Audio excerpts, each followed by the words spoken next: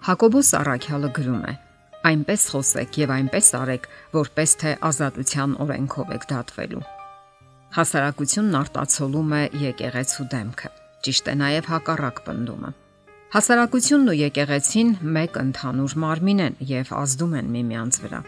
Ինչպիսին է այսօր հասարակության դեմքը։ Այն կարելի ասել ճգնաժամի մեջ է։ Սարսափելի լուրերը մեկը մյուսի հետևից հնչում են զանգվածային լրատվության հաղորդագրություններում։ Բռնարարքներ, սպանություններ, գողություններ, ահաբեկչություն, չարության կուտակում, ամուսնական անհավատարմություն, այս շարքը կարելի է անվերջ լրացնել։ Ինչպես կարելի է առողջացնել հասարակությունը։ Տարբեր մոտեցումներ կան։ Մեկն առաջարկում է հավասարապես բաշխել մոլորակի եկամուտները, մյուսն առաջարկում է տնտեսական բարեփոխումներ, մեկ ուրիշը կարևորում է օրենքի գերակայությունը։ Շատերը կարևորում են քաղաքական գործիչների ազնվությունն ու բարոյականությունը։ Այս բոլորն անկասկած արժանի են ուշադրության եւ յուրաքանչյուրն իր հերթին կարող է բարելավել հասարակական կյանքը։ Իսկ Աստվածաշունչը, Աստծո խոսքը իր մոտեցումն է առաջարկում հասարակական հիմնախնդիրներին։ Այն եզակի մոտեցում է համապարփակ եւ ավելի խորքային։ Աստվածաշունչը առաջ է քաշում մեղքի գաղափարը, իսկ մեղքի միակ չափանիշը աստվածաշնչյան սահմանումն է, բայց ես մեղքը չէի գիտենա, եթե ոչ օրենքով։ Օրենքի կարևորություն, ահա թե ինչն է մերօրյա հասարակության ճգնաժամի պատճառը։ Աստվածային օրենքի, որն այնքան անտեսվում է այսօր։ Նրա դեմ պայքարում են եւ նրան հակադրում աստվածաշնչյան այլ գաղափարներ, որոնք բոլորն էլ ճիշտ են, սակայն երբեք չեն հակադրվում օրենքին։ Եթե մարդը պահպանի Աստծո սահմանած օրենքները, ապա կստեղծվի իսկապես կատարյալ հասարակություն։ Աստծո օրենքը նրա պատվիրաններն են, տասնաբանյա օրենքը։ Այդ 10 պատվիրաններն իրենց մեջ ներառում են եւ սահմանում մարդկային ցանկացած արատ եւ մոլորություն, մարդկային սրտից բխած ցանկացած անմաքրություն եւ պղծություն։ Մի սպանիր, այսպես է ասում Աստծո օրենքը, իսկ մարդիկ շարունակում են սպանել, ոչնչացնում են միմյանց հանուն փողի, հանուն հարստության, հանուն գաղափարի, հանուն իշխանության եւ դիրքի։ Սպանության պատվիրանն իր մեջ ներառում է նաև դիմացինին հոգեբանորեն սպանելու, խեղելու, նվաստացնելու եւ այնպիսի վիճակի հասցնելու երևույթը, երբ մարդը անհուսալի վիճակի մեջ է հայտնվում, նյարդային ցնցումներ է ստանում եւ հիասթափվում է կյանքից։ Եկեք չմոռանանք նաև սպանության մեկ այլ նուրբ ձևը՝ անցանկալի հղիության ընդհատումը։ Պատվիր քո հորը եւ քո մորը, այսպես է ասում Աստծո օրենքը։ Ինչպիսին է այսօր մեր հասարակությունը։ Ծերանոցները, միայնության մեջ տառապող մարդիկ, լքված, առանց խնամքի թողնված ծնողները, արդյոք պատվիրանի խախտման հետևանք չեն։ Իսկ կոպիտ, խիստ, անհոգի, քնքշությունից զուրկ, հաճախ արհամարական վերաբերմունքը։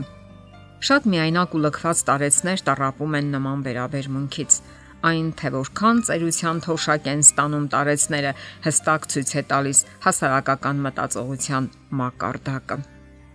Գողություն մի անի։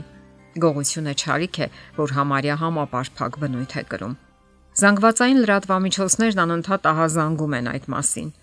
Միայն քրեական քրոնիկային հետևելը բավական է դրանում համոզվելու համար։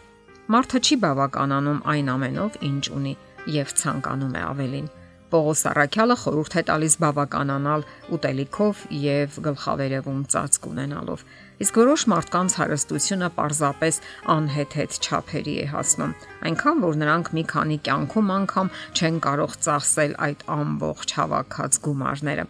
Սոցիալական անարդարությունը եւս չարիք է, որ ծնում է ատելություն, նախանձ ու հուսահատություն։ Շնություն մի արա։ Աստծո հավերժական խոսքը ահազանգում է, որ շնությունը մեղք է։ Իսկ ինչ է կատարվում այսօր մեր հասարակության մեջ։ Անառակության ախտը տարածված է համարյա առանց դիմադրության։ Ամուսնական անհավատարմության կամ դավաճանության համար հորինում են նորանոր անուններ՝ ձանձրույթ, անհամատեղելիություն, հոգեբանական հոգնածություն, ազատություն եւ այլն։ Արդյունքում աճում են բաժանությունները, առանց ծնողների մեծացող երեխաներն են շատանում, միայնակ ու լքված մայրերն են շուրջ բոլորը։ Այս բոլորը տեղի ունենում այն պատճառով, որ տղամարդիկ հրաժարվում են իրենց վրա դրված պարտականություններից իրենց երեխաների եւ կանանց հանդեպ։ Նրանք բախվում են դժվարությունների, եւ հուսահատ կանգ առնում։ Սակայն դավաճանությունը երբեք էլ հիմնախնդիրները լուծելու լավագույն եղանակ չէ, եւ ոչ էլ մի քանի անգամ ամուսնանալն է լավագույն եղանակ։ Մի ցանկանա, այսպես է զգուշացնում Աստծո խոսքը։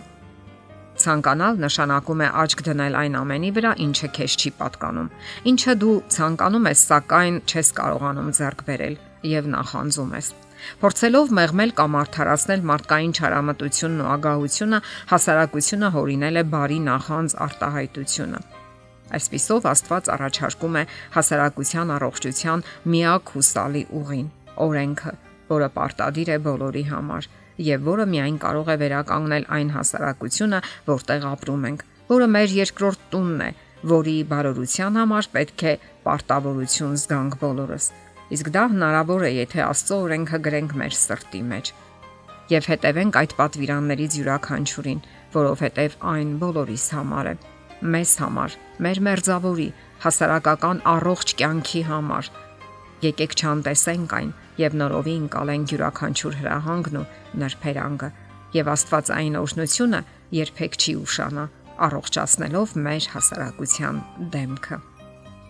Եթերում Ղողանջ հավերժության հաղորդաշարներ։ Ձեզ հետ է Գեղեցիկ Մարտիրոսյանը։